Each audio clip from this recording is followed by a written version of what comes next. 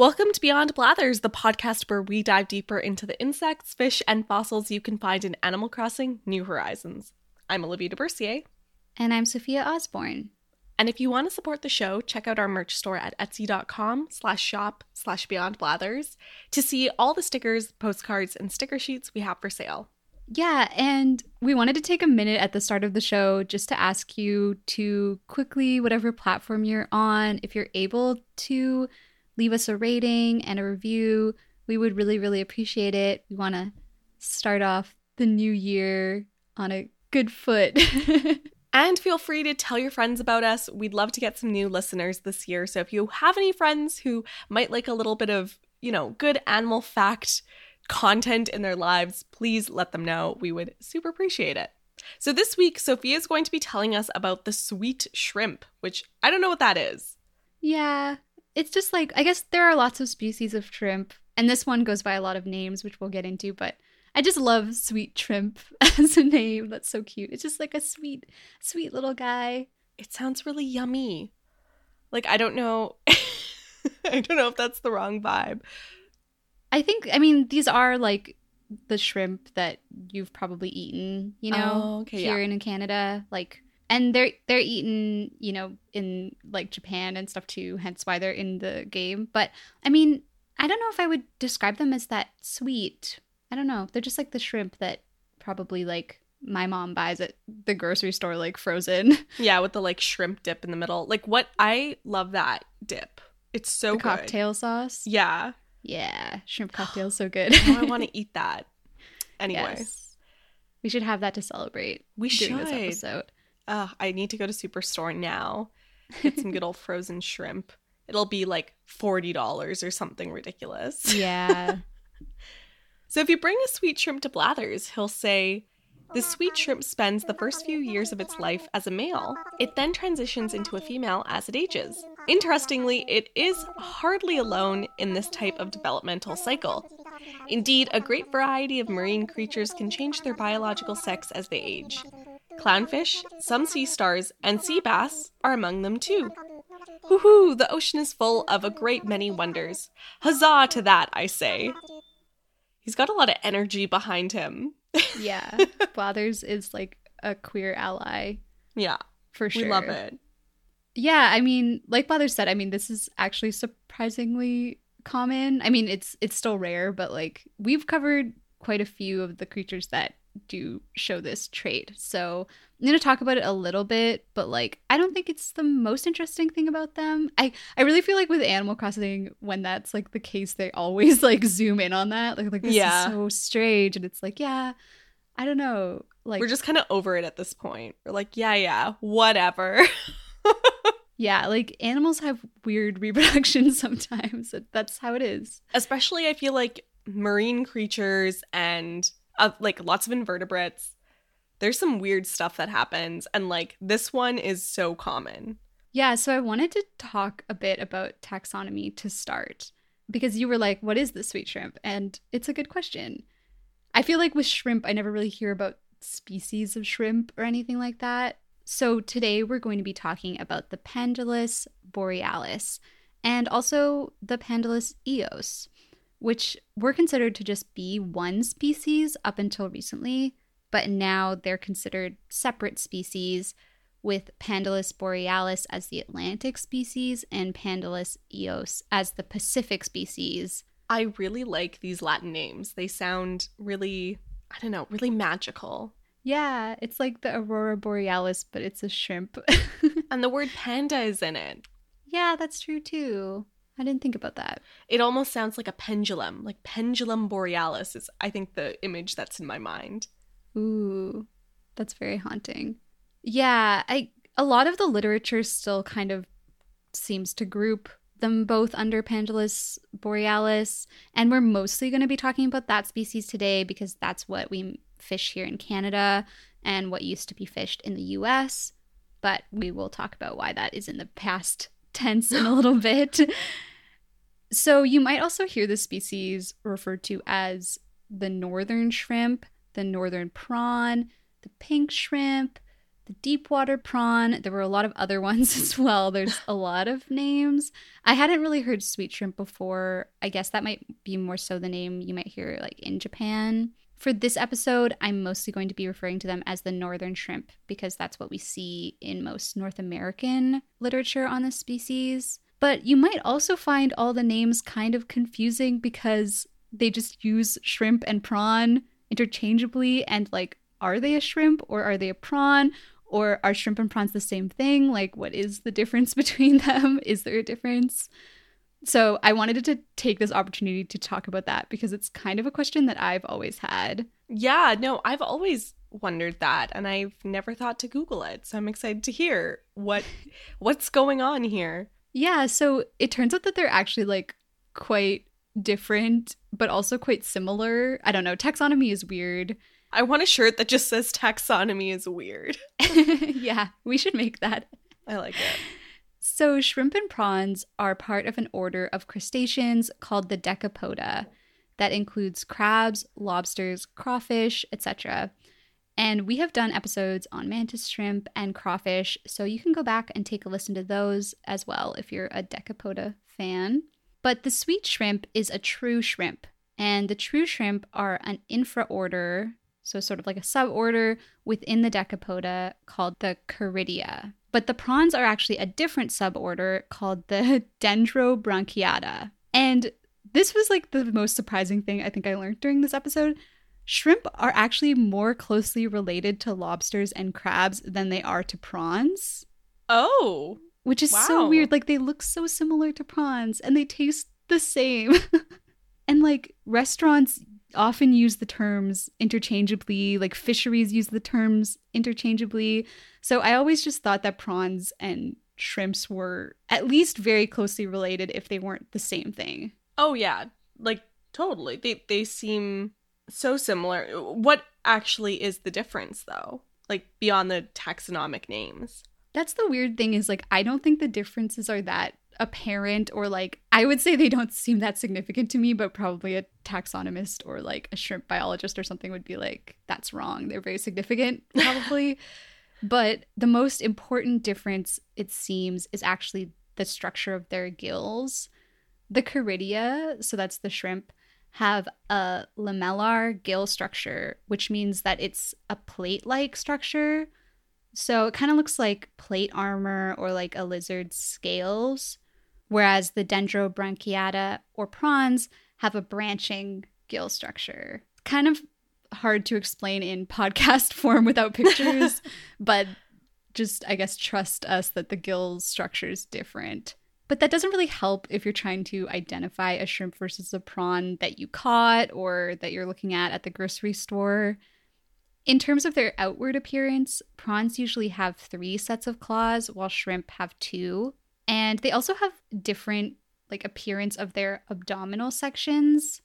So prawns have their abdominal sections all seeming to be about the same size. So basically, like, they have kind of even abdominal sections, whereas shrimp have a larger second abdominal section that overlaps some of the other segments. This is also hard to explain, but it produces this distinctive bend in the shrimp abdomen that they call the Caridian bend, which makes sense to me because, like, you know the shrimp that you buy at the grocery store and how they're so, like, they're like a little C shape. Like, they're very curved, whereas prawns, a lot of times, like, they don't have as much of that, like, bend as the shrimp do. Yeah, and just to clarify, when you say abdominal sections, you're talking about sort of on their back, they've got those like almost like you said, like plates of armor, yes, looking things. That's what you're talking about when you mean the sections. Yeah, exactly. It's like what if you peeled shrimp or prawns and like you have to kind of peel off those parts. It's like that. It's very like almost like an insect too, you know, like it's very arthropod-y. Yeah, that like part almost like an exoskeleton. Yeah, exoskeleton. Yeah, but honestly, if you confuse prawns and shrimps, you are really not alone. In the UK, the word prawn is more common on menus than shrimp, but shrimp is more popular as a term here in North America. People also use prawn to just talk about any large shrimp. And in Australia, they pretty much only say prawn. So it's all over the map. I feel like when I see the word prawn, I think of something fancier than shrimp. Yeah. I don't know. Yeah. Maybe it's like a marketing thing too. Like if you say prawn, people are like, oh, it's so bougie. Yeah, totally. So going back to the sweet shrimp, like how big are they? And is it really easy to mistake them for prawns? Yeah, I think that they look a lot like shrimp. They're like what I think of as shrimp. They're quite small. They average 2 to 4 inches long or 5 to 10 centimeters, but they can get up to like double that, basically depending on the temperature of the water. But they're pretty small guys. They're sweet little shrimp. Sweet little things. And where are they found? So you said the Atlantic and Pacific Oceans, but like where in the oceans? Yeah, so this is a cold water shrimp species. There are lots of warm water ones as well, and they can usually get a lot bigger. But the northern shrimp are found in the cold waters of the North Atlantic, North Pacific, and Arctic Oceans.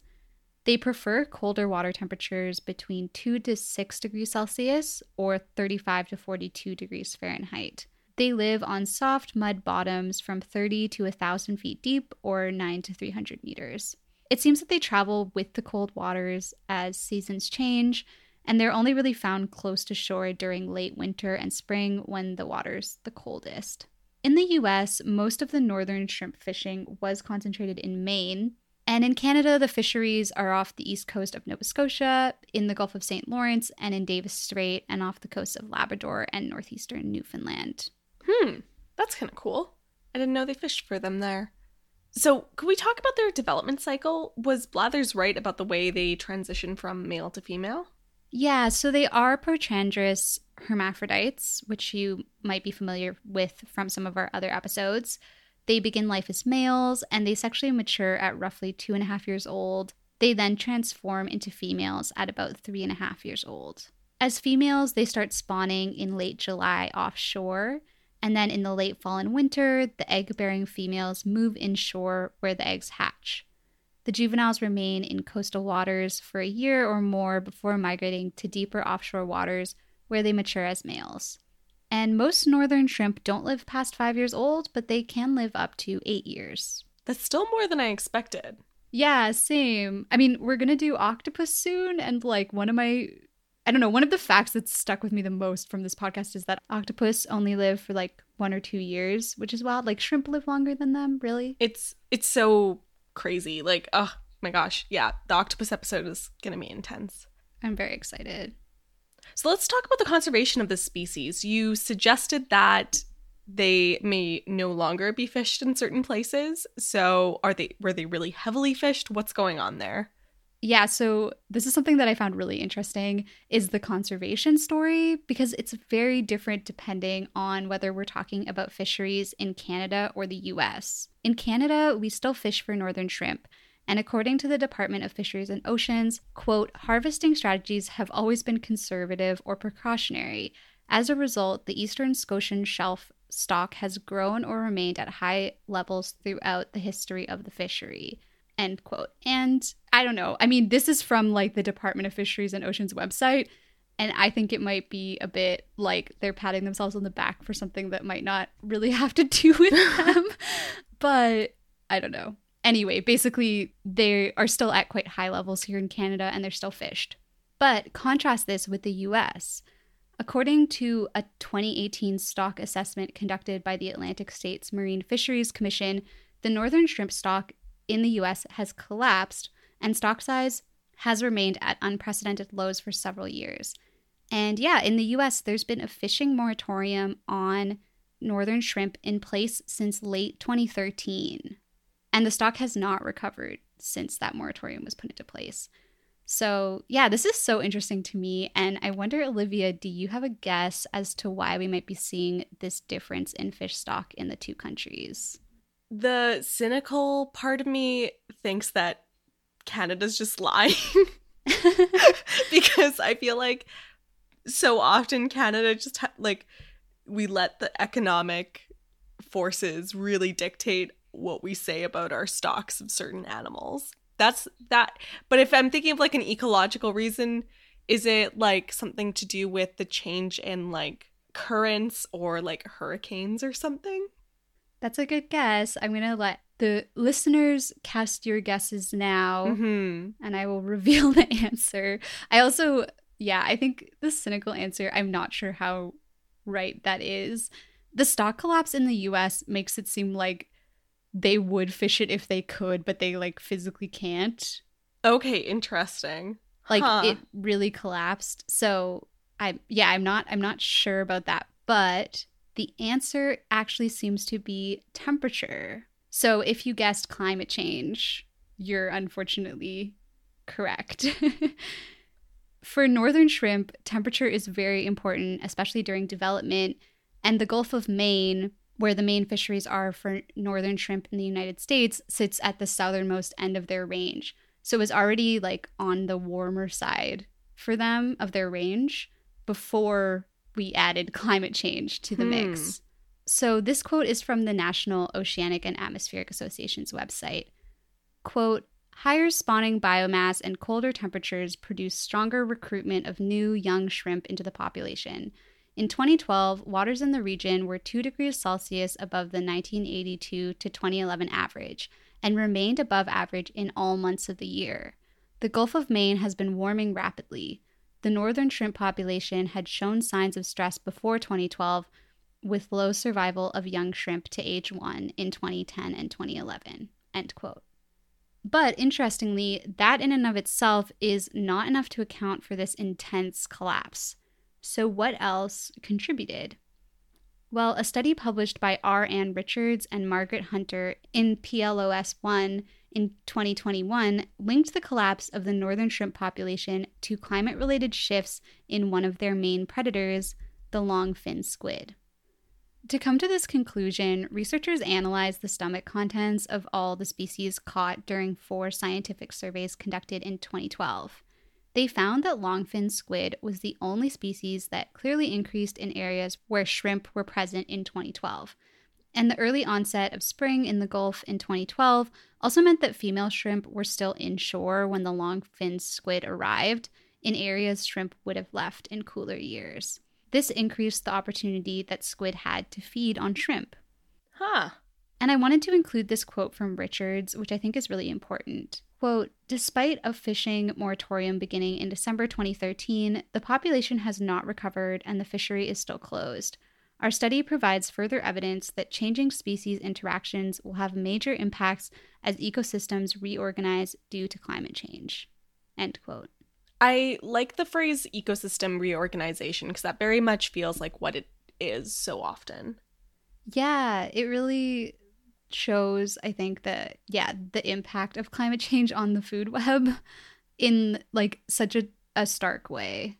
Yeah, and timing can be such a big deal for different species. Like they've got it down to such a specific method that when something gets changed, like, you know, the squid come a little earlier or the shrimp leave a little later, like, yeah, of course it makes sense. It would really mess with them. Yeah, totally. And I think the fact that it's happening on multiple levels, like the warmer waters is affecting them, you know, developmentally, and then it's also affecting what predators are there when it's really like a double-edged sword. In the biz, we like to call that cumulative effects. It's not a great term, but I feel like I have to say that.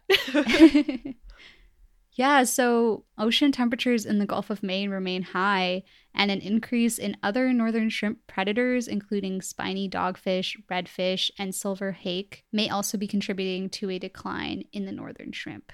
So yeah, I'm sorry to leave us on a kind of depressing note. Unfortunately, I don't really have like a happy like recovery story or anything like that. And I can't really give specific things to do about climate change. But I do think, you know, it's important to provide this example of that kind of ecosystem reorganization due to climate change. And I also wanted to end with this quote from the Department of Fisheries and Oceans website here in Canada, just about the importance of the species. Quote, the species sits squarely in the middle of the North Atlantic Ocean's food web, between the small organisms that it eats, including the phytoplankton and zooplankton that form the base of the food web, and the top predators that eat it, like cod and other commercially important finfish. As a result, it is the marine equivalent of the canary in the mine shaft, sensitive to various types of changes in the ecosystem. Yeah, I think it's interesting to talk about the little things. You're not seeing a lot of news stories necessarily on it, unless probably you live in a place where that industry is really important. So it's cool to shine a light on that. And I'll be honest, I got really distracted the second you said silver hake, because I was like, what on earth is that? And I Googled it, and it's just a fish. It's very bland looking fish that's kind of silvery.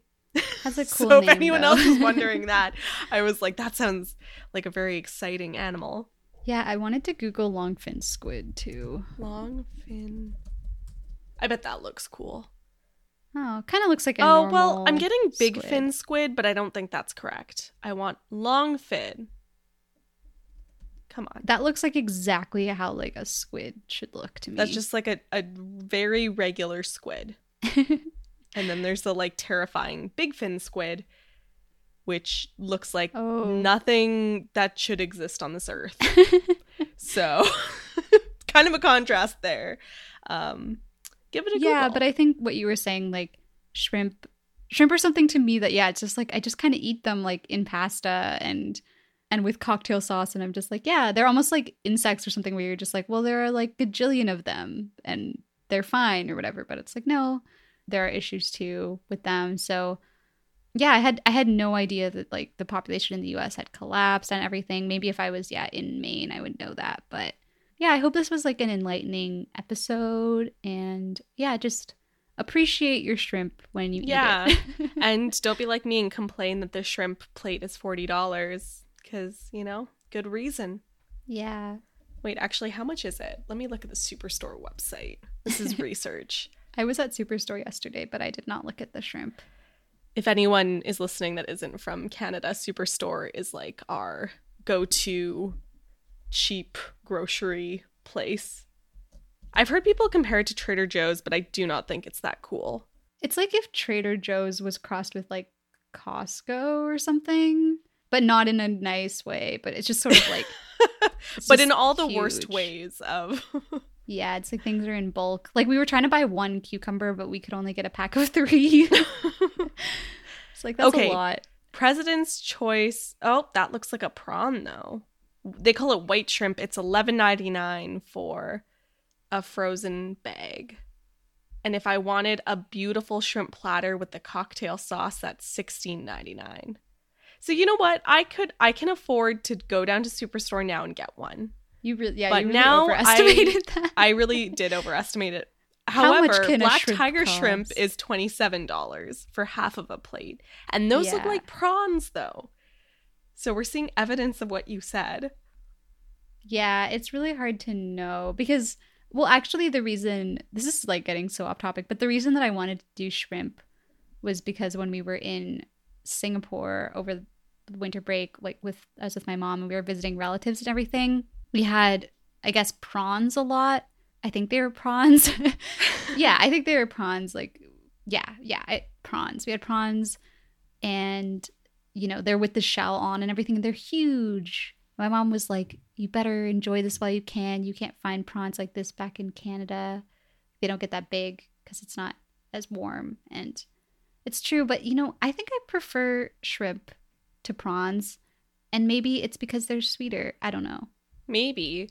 I also think like I feel really uncomfortable when I'm eating something with my hands and I have to like take a bite and then it's just sort of like weirdly hanging there. Like it just feels messier than just eating like a little shrimp. Yeah, I agree. I think I prefer shrimp. I find the prawns there, at least I found them really fishy. I don't know. I shouldn't complain. I have one more grocery store related thing. Okay. I just found an organic shrimp ring with the cocktail sauce. And my question is, what makes it organic? Yeah. It's shrimp. That sounds like greenwashing. It does. I know Unless, that like I guess shrimp it's can farmed. be farmed. Yeah, shrimp can be farmed. But so like, maybe I they don't mean know. wild shrimp. Organic shrimp. I am suspicious. I mean, maybe all shrimp is organic. Maybe. Because it doesn't have, like, fertilizer or something. This is one question Doesn't we have can't answer for you. I'm sorry. Well, oh well. I guess we should let people go. You have to listen to a us really talk about fascinating groceries. grocery conversation. Okay. Anyway, thank you so much, Sophia. I enjoyed listening to this. Obviously, I just want to talk about shrimps now. So thank you for bringing us all of this knowledge today. And everyone, thanks for listening. If you made it this far, wow, applause to you. You now know about organic shrimp. Follow us on Instagram and Twitter at Beyond Blathers, and check out our TikTok at Beyond_Blathers. And don't forget to take a look at our shop. It's at etsy.com/shop/beyondblathers.